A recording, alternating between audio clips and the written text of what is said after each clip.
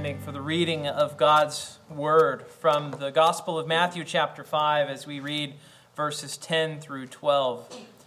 The other day, my smallest daughter said to me, "Dad, you started only preaching one verse at a time. You used to do like 20 verses at a time."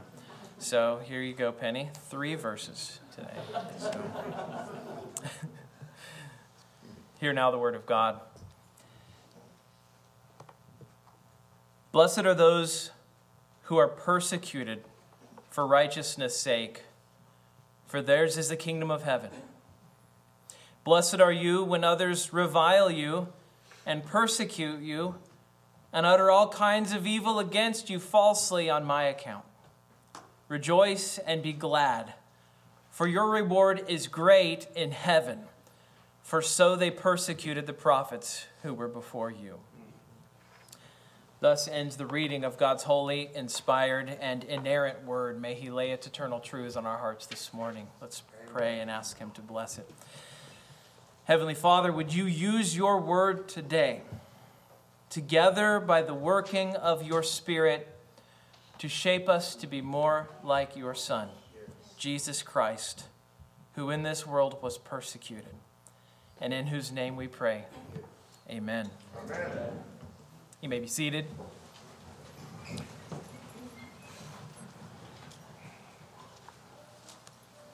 I remember very clearly the first time I felt persecuted as a Christian.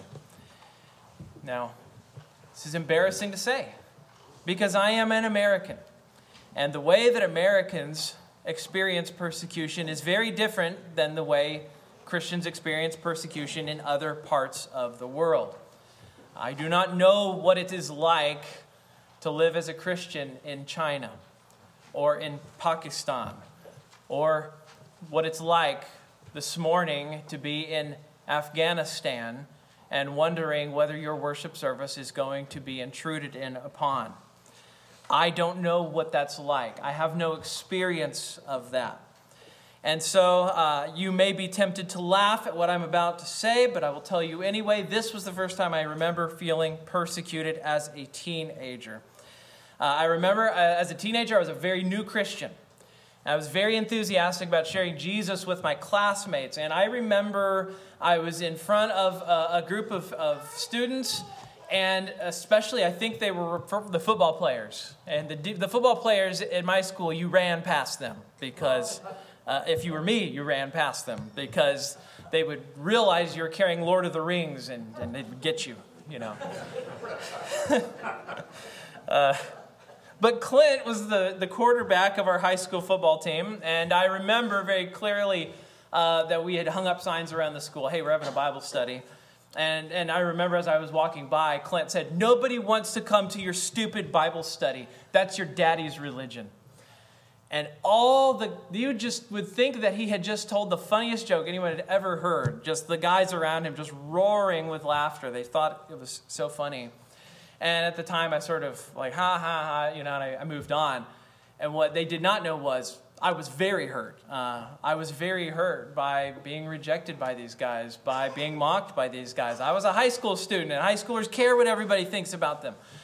And it made me feel 6 inches tall at the time. I felt reviled, and if you see Jesus' words here about rejoicing and being glad, well, I wasn't very glad, and I did not rejoice. I think I was supposed to rejoice, but I didn't feel any degree of rejoicing.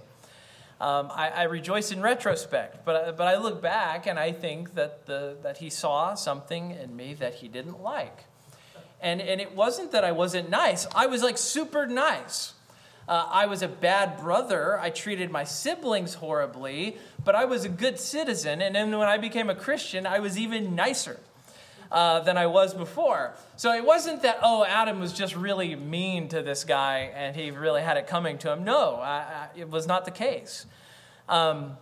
Maybe you've had relationships, though, where your people rejected you. They said they didn't want to have a relationship with you because of things Christians believe. You ever read like Ask Amy or Ask Abigail or Ask, all these advice columns? You might think I'm weird, but I read them all. I read them all because I want to see the weird stuff people are upset about. And it is crazy The numbers of things people are writing to these ladies about going, I'm ready to break off this relationship because she didn't write me a thank you card. And every single time she's talking them down from the ledge. You don't have to break off a relationship over this, you know? And, you know, lately, anyway, people are just ready to break it off over anything. And sometimes you'll see people write in and they'll say, my cousin is a Christian and she believes Christian things. And so because of that, I'm thinking of cutting her off from my family and never letting my kids see them and things like this. It's kind of bonkers, the amount of times this comes into people's minds. I should just stop being around this person because they're a Christian. These are old problems. These are not new problems. This is not a 21st century problem. Christians have always faced pressure. Often it is intense. Oftentimes it is violent. But they have always faced pressure to change their beliefs, abandon the teachings of Scripture, find an easier path that causes less friction with society. This is a problem that goes all the way back to the early church. How do we deal with what Jesus says here today? Jesus says, blessed are you when you're persecuted for righteousness' sake. How can that possibly be? What is blessed about being hated? What is blessed about being mocked by people? What is blessed? Why would it be blessed for us to experience the sorts of things Jesus is telling us are coming our way? And the answer actually shows the very upside down priorities of God's people versus the priorities of the world around us. And so let's get into this question this morning. Saints of God, according to Jesus, live as those who are three things: those who are righteous, those who are reviled, and those who are rejoicing. And in no way are those three things contradictions. So let's look at exactly what's being said here by Jesus. First thing I want you to see, Christians live as those who are righteous. What does he say again in verse 10? He says, blessed are those who are persecuted for righteousness' sake, for theirs is the kingdom of heaven. I think we read this and we jump to the persecution part. Right? We go, persecution, persecution. Sometimes Christians are eager to prove that we're being persecuted. Sometimes we're eager to make sure that we can do something to generate persecution. We'll talk about that in a moment. But generally, we leave out the real part that Jesus is beginning with, the seed that all of this grows out of, which is really this idea of righteousness. That's where all of this trouble comes from to begin with. It's the righteousness of the Christian that is really assumed by Jesus to be the problem. We already talked a few weeks back about righteousness in our study, right? The Christian is someone who hungers and thirsts for what? For righteousness. We hunger and thirst for righteousness. That's what a Christian is like. He wants, in other words, to be like Jesus. That is something we yearn for. And so in that yearning, when we talk about righteousness, let's be clear what we're talking about. Righteousness is not the same thing as kindness or gentleness necessarily. Right? Simply being a good person or being a good neighbor is not what Jesus is concerned will get us persecuted. Now, that doesn't mean we're not nice. It doesn't mean we're not good neighbors, but it's not enough, right? Because the world loves nice people. The world loves kind people. The world loves courteous people, people who are good neighbors. I moved to the Pacific Northwest. I've never lived in a place where people were better neighbors, were nicer, and kinder to each other. Now, your experiences might be different. I might just be in a good neighborhood. But generally speaking, I go to the grocery store. People care about me. They want to know about my life. One of the first places we went to was Dutch Brothers when we got here. And I thought, they're so friendly. This is almost unpleasant. Like, I don't know how I feel about the Pacific Northwest. And then I realized that's a Dutch Brothers thing. They make them do that, so. This can be too much, you know. Generally, the world loves nice people. Those things are not going to induce persecution. Jesus is not saying, blessed are those who are kind. Specifically, Jesus says there is a character trait that the Christian bears that the rest of the world doesn't bear, that's going to result in persecution. And that is the key word here, righteousness. Specifically, when he says righteousness, what is he doing? He's talking about Christlikeness. He's talking about being like Jesus. This is a righteousness that is a part of our lives. Why? Because we are the people of God in Christ. Christians are called to live out ordinary, righteous lives that reflect Jesus, both in our beliefs and in our practices. And that is plenty enough to catch the ire of unbelievers. In the early church, you have Christians. They were determined. They were determined simply to go and live among people as another neighbor. They lived ordinary lives.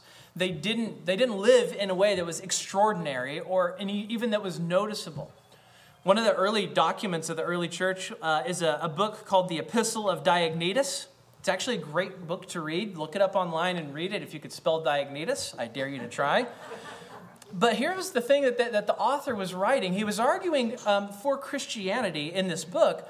And he argued this. He said the Christians are very ordinary people. Well, listen to what he says. He says, for Christians are no different from other people in terms of their country, language, or customs. Nowhere do they inhabit cities of their own, use a strange dialect, or live life out of the ordinary. You see this? Paul says something similar in Galatians 3:28. He says, there is neither Jew nor Greek, there's neither slave nor free, there is no male and female, for you are all one in Christ Jesus. See, Paul's point is, among other things, Christians don't live in a particular place, we don't look a particular way, or belong to any one ethnic group, right? Christians are spread throughout society, and we live ordinary lives. And in the 2nd century, though, there's this long list of things that did make Christians stand out. So we didn't speak weird languages, we didn't live in separated communities, but there were things that made us stand out. So Christians refused to participate in things that at times made them seem like enemies of the state, enemies of the society. Part of the problem was that to many, Christians looked like Jews. So if you looked at a Christian church and you saw Christians gathering, it would actually look like a meeting of a synagogue. There's this dual problem for Christians at the time, right? On the one hand, there were Greeks who hated Jews, so they persecuted Christians because they didn't like Jews. And on the other hand, you had Jews who hated Christians and so persecuted them. And so they basically had trouble coming from every direction. They were shot by both sides. And then you could understand what would be so troublesome to Jewish people about Christians, right? You see this in the book of Acts. Paul, as a young man before Christ, he approves of the persecution of Christians because he hears Stephen give a sermon where he says, among many other things, that the temple isn't the center of Israel anymore. Jesus is. And then by the 2nd century, you have Jewish leaders who are so upset with Christians that they actually had a curse they would read in their synagogues. So if this were a synagogue, you'd have it be a Saturday morning and the Jews would all gather in the synagogue, and by the 2nd century, this is what they would do. They would get up and read this. Let Christians and heretics perish in a moment. Let them be blotted out of the book of the living. They would lead off their services with that. We use the apostolic greeting. There's, let Christians be blotted out of the book of the living. And they would read that during their worship services in the synagogue.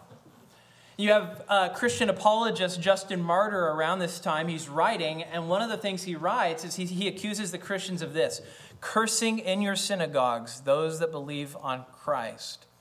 So when you combine this historical document of this curse that would be read in the synagogues, then you have Justin Martyr saying, you're cursing us in your synagogues. There seems to be this corroboration that by the 2nd century, within 100 years of the resurrection, Christians believed that Jesus was coming, and the early Christians were experiencing persecution for righteousness' sake. They're trusting in Jesus, and they're being cursed for it in public. That's from the Jewish side. Then you've got all this trouble from the Gentile side. So at first, the Romans, they look at Christians, they look at Christianity, they basically said, this is basically Judaism. Right? You have this moment in Acts chapter 18-15. You got the proconsul Gallio. And Gallio, they bring these problems before Gallio, and Gallio says, I'm not even going to deal with this. He says, this dispute is a matter of questions about words and names and your own law. See to it yourselves. Right? So he thinks this is an inter-Jewish scuffle that's happening, and he doesn't want to deal with it. This is a Jewish problem. And so that's what the Romans saw. They see all these Jewish squabbles, and they don't want to have anything to do with it. Now, eventually, though, more Gentiles come into the church. The church starts to look less Jewish. The church starts to look more Gentile. You have people with Gentile names worshiping Jesus in a visible way. You have church leaders. We know that there were deacons in the church with Gentile names. And eventually, the 2nd century becomes this time where the church starts to be less and less seen as a Jewish religion and more as its own thing, as a Gentile religion. And this is when the church begins to attract the attention of Gentile politicians, Gentile leaders. Here's where we begin to talk about what it means to live righteous lives in an oppositional culture where we really have little cultural power. I do not remember who asked the question, but when I was candidating here, the search committee, I think at one point, asked me, what do you see as the future of Christianity? And I said, I think Christians are going to increasingly need to look at the 2nd century church as their inspiration for how to live. Because in the 2nd century, Christians do not occupy important cultural places. We don't occupy places of political power. People are not looking at Christians as the people who are the cool people in society. Instead, they're just faithfully worshiping. They're faithfully meeting. They're doing what God calls them to do. And they're doing it without any sort of cultural cachet or any sort of credibility at all. Instead, they're just preaching the scripture and they're just gathering together. And sometimes they're getting persecuted and they just keep meeting. That's the 2nd century church. And I think that is actually our model for how we need to think about the next 100 years of our own churches. But the thing that makes them stand out is this reality that they did a few things. There are a few things that Christians did that actually we need to do as well, that make us stand out, that help define what it means to be persecuted for righteousness' sake. The first thing that made Christians stand out was they sang hymns to Jesus as God. Sometimes we think that our political positions are the things that should make us stand out the most. And we can be very tempted to believe that's actually where the real key is. No. The thing that makes us stand out is the same thing that made the early Christians stand out. They worshiped Jesus as God. They worshiped a man and said, he is God. That got them in trouble. You could remove all the other stuff, and they could have the same views as everyone else in society. This is enough to get you in trouble. This is a positive action on the part of the church. It made them stand out from the rest of the world. Now, my plan isn't to delve deeply into this, because I think we understand this. But the worship of Jesus was truly the defining characteristic that ensured that the church would never be able to be part of the world.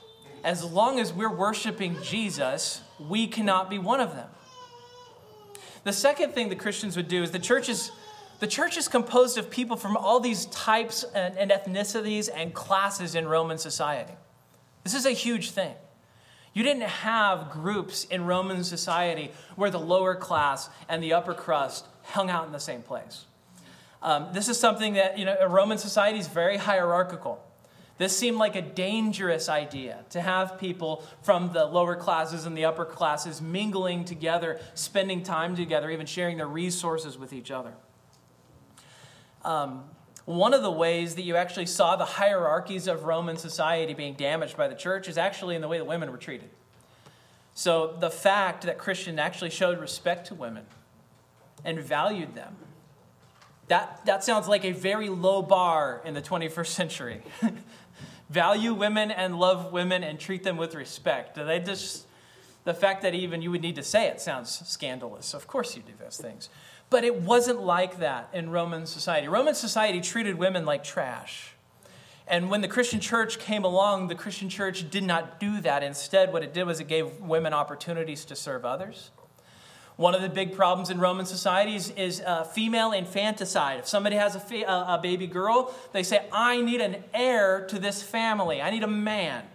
And so they would take the little girl and they would take her out into the forest and they would leave her and expose her until animals came and took her or until she died from natural causes. They would expose infants. This is a regular thing in Roman society. And they would explicitly do this to little girls. Little girls disproportionately would be aborted, in other words, whereas boys would be saved. And so what did the Christians do? The Christians said, you can't do that. They stood up for these little baby girls, and they opposed abortion. Now, of course, we think of abortion today as very different than it would have been back then. It would have been more brutal than it is. Well, it's still brutal, but less medical. I won't go any further than that. Husbands would mistreat their wives. They would fight for, instead, what happened? Christians said, we need to have healthy marriages. Christians resisted divorce, and they condemned prostitution. They opposed the idea of child brides, which was something that happened regularly in Roman society. These are all very Christ-like things that were not very pragmatic if your desire is to be liked by the surrounding culture. All of these things the culture liked.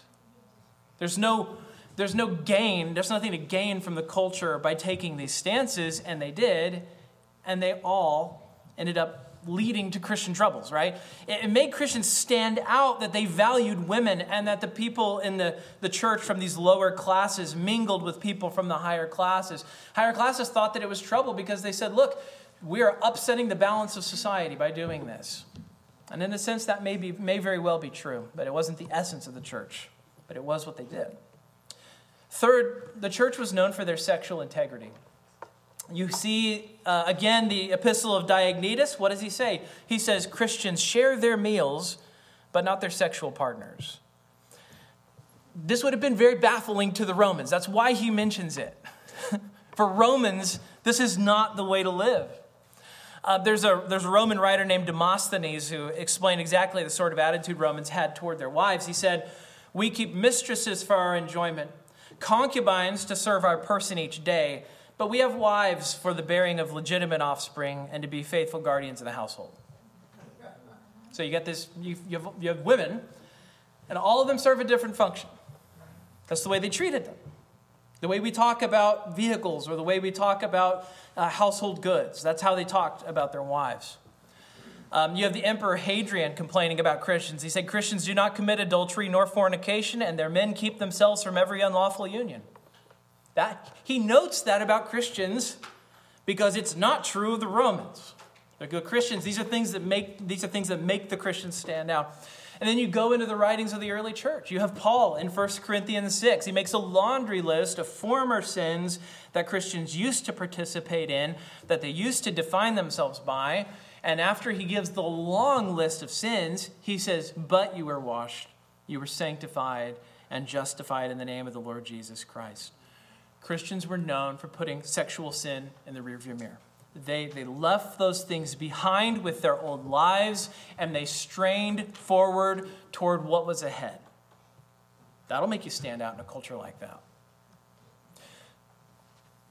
Fourth, I'll just mention briefly that Christians were known for refusing to practice infanticide or abortion. I mentioned this already, but this was not unusual for the Romans to put their female children to death because they want a male heir instead. And here's what Christians would do. Not only did they negatively say, we're not going to do that, but positively they would also rescue children who were left out to be exposed to the elements. And you can imagine how the Romans would spin this, right? The Romans would say, the Christians are kidnappers. They steal our children. So there's always a way to spin something. The important thing is we're called to righteousness. We're called to Christlikeness. That's what the church did, and they were reviled for it. You can see it right there. Because this is the second point, actually. Jesus tells us that Christians are those who are reviled. Here's what happens. When people live righteous lives where we worship and emulate Jesus, that will make people angry. Now, being kind and being a good neighbor and mowing your lawn and paying your taxes, those things don't get you persecuted. I mentioned that already. But refusing to go along with the sexual mores of the day certainly will. I think that's because of this. When someone is a good neighbor, when someone follows the rules, when someone treats people kindly, nobody's threatened by that, right? Because they see something in that they can attain. They say, I can be a good neighbor. I can be nice and friendly to people when they walk past my house, and I can visit with them from my front porch. I can do that, right? But when someone's Christ-like, when they forgive their enemies, when they say no to sexual temptation, when they refuse to participate in things that others have no qualms about, that is a threat. Because it's like seeing somebody do something that you will never be able to do, and you're having it paraded in front of you, and it becomes a threat. This thing that is unreachable for you, it becomes a threat. See, the world likes our good behavior as citizens as long as it doesn't run up against them, and as long as it doesn't run up against their priorities. But here's the reality. Christlikeness is a testimony that righteousness is real, and that on their own, the watching world can't have it. Jesus was the nicest, kindest, gentlest person who ever lived. He was the best neighbor anybody could ever want. These things were not enough to protect him. Why not? Because he was the Christ. Because he was Jesus. Because he was so righteous, he was a threat. Why is that? It comes back to the spiritual reality that if you're not born again, then you are what Paul calls a natural man or a natural woman. And he says that someone like that cannot accept the things of the Spirit of God, for they are folly to him, and he's not able to understand them. In other words, there is an inner disposition away from these things in a natural person. There is a natural antipathy against Jesus because he's the Christ. And if we're in Christ, the world's going to have a spiritual posture of opposition to us.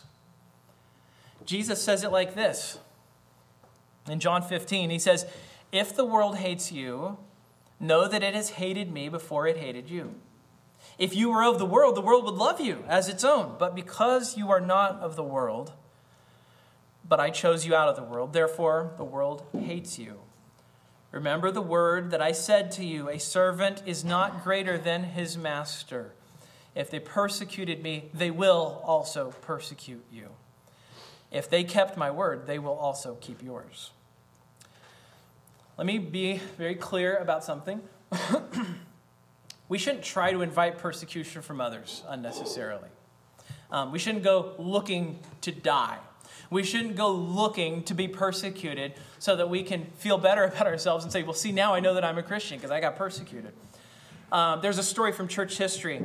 It was told during the persecution of Galerius. Galerius was the emperor right before Constantine. So if you know of Constantine, you know that Constantine was the emperor who made Christianity the official religion of the empire. But before that, you had Galerius, and Galerius brought the last really intense persecution against Christians.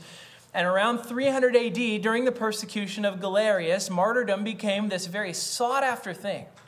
Because people had looked in the previous 50, 70 years, and they'd seen, look at these brothers and sisters of whom the world was not worthy. And they remembered their names, and they spoke of them, and they remembered how they died, and they remembered their bravery. And so, in their zeal, they actually became people who wanted to be martyrs. It wasn't just that they allowed themselves to become martyrs when it was necessary, but the problem was people started to seek out martyrdom. They tried to intentionally be killed by the authorities. You have this one governor who was confronted by a group of expectant martyrs, and he began to execute a few of them, but they seemed extremely eager in a way that was unpleasant.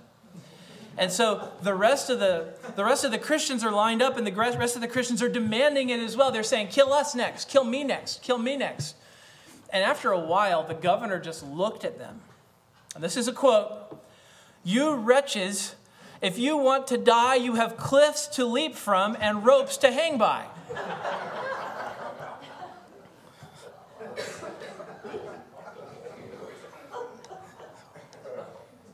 Just ask me for that quote later. I'll give it to you.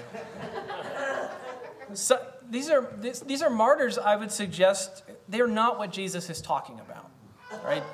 This is suicide by state that they're committing here, right? They're not being persecuted for the sake of righteousness. We should be careful that we don't intentionally seek out trouble or invite persecution by doing unrighteous things or doing righteous things in unrighteous ways. Jesus does not say we're blessed when we're persecuted for just anything, right? If you're a Christian and you get persecuted for something unrelated to the cause of righteousness, that's not what Jesus is talking about. Being a Christian doesn't necessarily mean we're being persecuted for righteousness' sake just because we experience some kind of trouble in our lives. Keith Matheson says it this way. He says, many Christians think this way: the world hates me, therefore I must faithfully be following Jesus. Many Christians think that way. They think, oh, people don't like me, I must be following Jesus. And actually, Jesus isn't saying that. That is a fallacy. That's a logical fallacy. It's called affirming the consequent. See, Jesus isn't saying that the world's hatred is always proof that you're faithfully following Jesus. It could be that we're just behaving like jerks. And we're facing the sort of trouble that people find when they act like jerks. When Westboro Baptist Church gets beaten up by bikers for picketing a Gold Star soldier's funeral, they don't get to go home complaining that they've suffered for righteousness' sake. They were being jerks. We need to be clear what persecution means and what it doesn't mean. I think it's important that you understand. We are blessed when we're persecuted for righteousness' sake, not when we're persecuted for behaving like boors. We are not blessed when we behave like monsters and then get what's coming to us. So what is Jesus saying then? Jesus is saying this: if you faithfully follow me, then the world will hate you. Right? That's different. Right? If you faithfully follow Jesus, the world will hate you. Paul says it like this: indeed, all who desire to live a godly life in Christ Jesus will be persecuted. Jesus is not promising that suffering for bad choices or reckless living will lead to our being blessed, right? If there's a video circulating out there of you spitting on the greeter at Costco because they ask you to wear a mask, you don't get to go, oh, I'm being persecuted for righteousness' sake. You don't get to do that. Jesus isn't talking about that. It is the persecution of righteousness by which we're called blessed. Jesus is also not saying blessed are those who live foolishly, right? There are people out there, Christians even, who do not carry their faith well. They go out, they look for trouble, they needlessly make problems for themselves in the church. They want to force confrontations where there was no prior conflict. Such Christians are not being, we talked about this last week, peacemakers, right? Jesus calls them that. Instead, they're troublemakers who maybe happen to be Christians. We need to distinguish the persecution somebody faces in that situation from the persecution of somebody who's living like Jesus. People who carry their faith poorly or who end up in trouble because they chose to make fights or make trouble, they have no assurance that the suffering they're experiencing is for righteousness' sake, like Jesus says here. Here's one problem, though, for many people, even churches. There's this incredible desire to be approved of by the world, right? There's some people go out looking for trouble, but there's the flip side of it, which is there are Christians and there are churches that just want to be loved by the world. If only the world would love us. They think maybe we can have our cake and eat it too, you know? And so you have churches, they try to thread the needle where they say, I can believe what the Bible says, and I can somehow position myself or position my church in such a way that the world will still approve of us, right? We'll just assume the Bible's doctrines. We'll assume the orthodox teachings. We won't say controversial things. We won't say things that might draw the ire of the watching world. In fact, we can do the things the world likes, and we can assume Christian doctrine just in the meantime. We can do this. You see this happening a lot. This is a scourge on Christendom at the moment. It's a problem on two levels. One is practical. Here's the practical reality. What is assumed but not taught is eventually forgot. Let's put it on t-shirts. Let's sell them for $10. What's assumed but not taught is eventually forgot. There are many churches out there, and we'll talk more about this next week, but there are many churches out there where the decision has been made not to emphasize anything that's controversial. So the church is orthodox in its beliefs. Their leadership maybe even affirms, let's go with the most orthodox document there is, the Westminster Standards. Maybe they assume the Westminster Standards, but here's what happens. Over time, they start to wonder why this church has people who think basic Christian doctrines aren't important. Well, we haven't been teaching it for a long time. Why does everybody here think that Christianity is really not important to know the truths of anymore? They wonder, why are our children going off to college and they're coming back more worldly? And they tend to think the church isn't very important. Might it be that being in an environment where the truth wasn't taught, but it was only assumed, eventually created a church where there was no truth left to assume anymore? We have to be on the front lines of truth, not in a reacting posture. Let us set forth what is true and teach it before it becomes an endangered species. Let's not be defensive and say, oh no, now everybody here doesn't understand Christian doctrine. We better fix that. Well, actually, we should have been eating it like a regular meal all the time. So let's hold out truth as a good thing now before it's being questioned, before it's being called into question. Let's be clear what the Bible is, that the Bible is always good in all its ways, not only when a theological crisis strikes. So let's intentionally make good theology part of our bread and butter, our meat and potatoes, and how we live now. We don't just assume it. We have to assume that if it isn't being taught, it is being forgot. If it's not being taught, then it's being neglected. That's one problem with this desire to be liked by the world, right? We assume the truth instead of teaching the truth. The other problem is when we do that, we're reaching for something Jesus says we should never have. What does he say in Luke 6:26? He says, "Woe to you when all people speak well of you, for so their fathers did to the false prophets." If there's anybody's company you want to be in, it's the prophets. And if there's anybody whose company you don't want to be in, it's the false prophets. Jesus pronounces a woe upon us when we set aside being Christ-like so that we can be applauded. You don't want to draw your MO from the false prophets, by the way. Jesus says that is a bad thing. We don't do that. If we follow Jesus, he tells us that we should expect to be reviled. So 2 points. We're rejoicing, or we're reviled, and we're righteous. But now what does he say? We have our third point here. Our natural reaction to being reviled, our natural reaction to being hated by others is what? What do we do when other people hate us?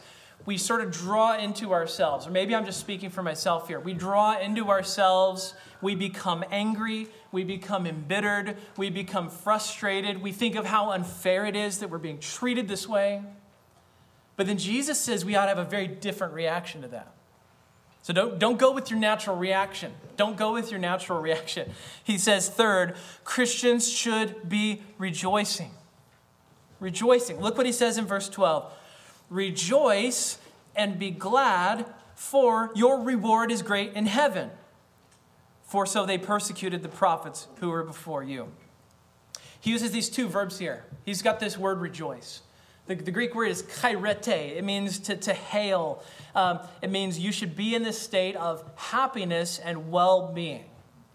Now, I want to elaborate. The Bible's just full of joyful, happy ways that this word gets used. Jesus uses this word for somebody's inner disposition that doesn't naturally bear any connection with the pain we're suffering, right? So it's an attitude that does not seem well suited to somebody who's being persecuted. You wouldn't naturally go through the text and think that you're going to see people being treated badly and rejoicing, and yet that's exactly what happens. And that's exactly what Jesus says for Christians. Jesus says, if you experience persecution for righteousness' sake, rejoice. Kairete, rejoice. And then he has another verb that he uses here. He says, be glad. The word is agaliao. And that's the Greek word for exulting. That's the Greek word for when you're so happy, it just comes out. So this is an elated person. This is somebody who is really filled with happiness. And Jesus says that we should not be depressed or surprised by persecution. One of the things you see in the book of Acts is that the disciples get arrested, they get beaten, and it says that they left rejoicing. They are rejoicing that they were counted worthy to suffer for righteousness' sake. Jesus is saying that we should not be depressed or surprised by persecution. When we hear about persecution, especially when it's other Christians, they should get our sympathy. They should get our love. They should get our prayers, right? Our brothers and sisters in Afghanistan should be on our minds this week. They should be. But we should also be praying that God would fulfill these words for them as they suffer and as they are persecuted, that they would be glad, that they would rejoice in spite of everything inside of us that screams, why would you rejoice at that? And Jesus is talking about the inner disposition of the person, right? He's not just saying externally, visibly, when you're performing for everybody, say that you're great, but on the inside, secretly, you're dying. He actually says, be glad. In other words, he's talking about your inner disposition. You shouldn't just formally say, Jesus says that I am supposed to rejoice when persecution happens, so I am rejoicing now. This is my rejoicing. This is how I rejoice. I say that I'm rejoicing. Jesus says, no, your inner disposition should be overflowing. You should be exulting that this could happen to you. Instead of saying, why has this happened to me? Say, why is this happening to me? Very different way of thinking about these things. So it's not just on the outside, it's on the inside. He's saying glow from the inside out with this thought that the world would look at you and they would see Jesus and they would treat you the way that they treated Jesus. What an honor. That is what Jesus is saying. He's not just saying, talk a big talk. He's saying on the inside, be the sort of person who actually rejoices because you're blessed, because your treasure's not here, it's in heaven. Later we'll talk about rewards in heaven and why it is that Jesus always holds these rewards out to us as our motivation. We'll get to that later. Not today, though. A couple of reasons God gives us to rejoice in persecution. I'll be very brief. One reason is that persecution can be a proof that we belong to heaven and not to this world. In a sense, persecution can be an evidence that we're not citizens of this world, so much as citizens of heaven. What does Jesus say? He says, we should be glad, for your reward is in heaven. Remember that word for. What's for, therefore? Because there's an argument there. He says, your reward is in heaven, therefore rejoice. Your reward's not on this earth. That's not what you live for. Therefore, rejoice. That's why he's making an argument. Persecution indicates that you belong to another place and you have a reward that is not here. You are being persecuted like a stranger and a foreigner because you are a stranger and a foreigner in this place. You're being treated like that because you are. The old hymn used to say, this world is not my home. I'm just a passing through. By the way, I can't find that in any hymnals, but I love the song. So. Another reason persecution can be a cause of rejoicing is that, what does it do? It looses us from clinging to this world. My suspicion is our brothers and sisters in Afghanistan who are worshiping today do not feel secure because their mortgage is paid or because they have life insurance or because they have money in savings. I suspect they do not feel more secure because they have any of those things. They are not clinging to this world. They can't, right? You lose things that you naturally cling to, the sort of things that you and I perhaps tell ourselves, I cling to Jesus, and in reality, we feel secure for a lot of other reasons. Imagine those crutches get pulled out from underneath of us, and suddenly we find out where we really stand and what it is we really stand upon. Persecution does that, right? It looses us from the world. Suddenly we can't cling to this stuff. Suddenly we can't lean on this stuff. We have our eyes on heaven as Christians. We have our eyes on a better country. Hebrews 11, look there and you see this constant refrain that these saints who lived before us didn't have their eyes on earth. They had their eyes on heaven. Persecution and suffering. What does it do? It draws our eyes upward. It draws our eyes to the heavenly city that Hebrews told us Abraham was looking forward to. It said Abraham looked forward to a heavenly city. His eyes were higher. Listen to Hebrews. These all died in faith, not having received the things promised, but having seen them and greeted them from afar, and having acknowledged that they were strangers and exiles on this earth. For people who speak thus make it clear that they are seeking a homeland. If they had been thinking of that land from which they had gone out, they would have had the opportunity to return. But as it is, they desire a better country, that is, a heavenly one. Therefore, God is not ashamed to be called their God, for he has prepared for them a city. What is your reaction when you hear about Christians killed around the world? Yeah, I hear about how the Taliban has already treated our brothers and sisters in Christ I hear about the return of ISIS and their threats to once again crucify Christians, people who bear the name of Jesus. How it treats women and children. And to be honest, I get mad, if I'm honest. I get mad. I get angry. And I'm not saying it's wrong to be mad or angry. Wrong to be angry or to have righteous anger. But here's the question I have for you. Do you lift your eyes higher? Do you have your eyes set on heaven as well, where you yearn for our brothers and sisters there in what they're experiencing to also have their eyes on the same kingdom you're setting your eyes on too? How often do we consider this, that persecution is a sign of deep, deep spiritual darkness? Not on our part, but on the persecutor's part. Perhaps there should be a second kind of response when persecution happens, because instead of only righteous anger, isn't it also the case that maybe we should react with pity for the ones who are doing the persecution? I have to quote Martin Lloyd-Jones, contractually obligated. Listen to what Lloyd-Jones says. He says, persecution is something that the Christian should always regret. It should be to him a source of great grief that men and women, because of sin and because they are so dominated by Satan, should behave in such an inhuman and devilish manner. The Christian is, in a sense, one who must feel his heart breaking at the effect of sin in others that makes them do this. So he never rejoices in the fact of persecution as such.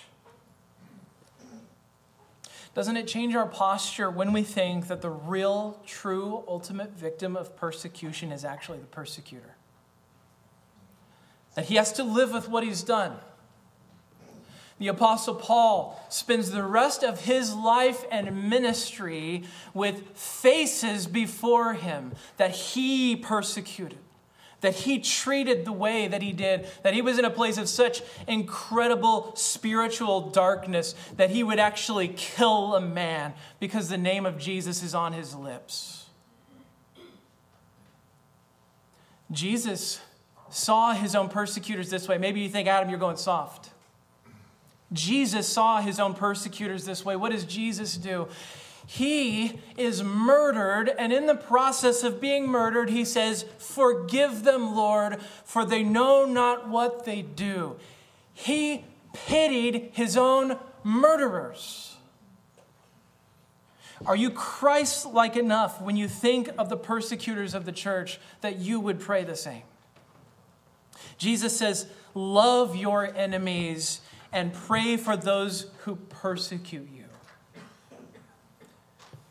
You may be angry, but do you have pity? You may be filled with righteous fury, but do you have love? All of these things conspire to show us what it is to be truly Christ-like. Let's ask the Lord to shape us to be more like Jesus. Amen. Let's pray. Father in heaven, whether we are suffering persecution ourselves or whether it is your people in other places who are being persecuted, would you bless your church both with a willingness to suffer for your name as well as a commitment to live righteous lives that are quiet, godly, and dignified in every way. Help us to bear your name with joy, no matter what may result from that identification we have with you. Give us a firm interest in Christ so that even if persecution should arise against us, we would meet that persecution with gladness and with joy. Set our eyes on you, set our eyes on your heavenly throne and upon the future joy that is great, higher, and more glorious than anything this world can offer. Would you do these things for us, O Lord our God? We ask it in Jesus' name. Amen.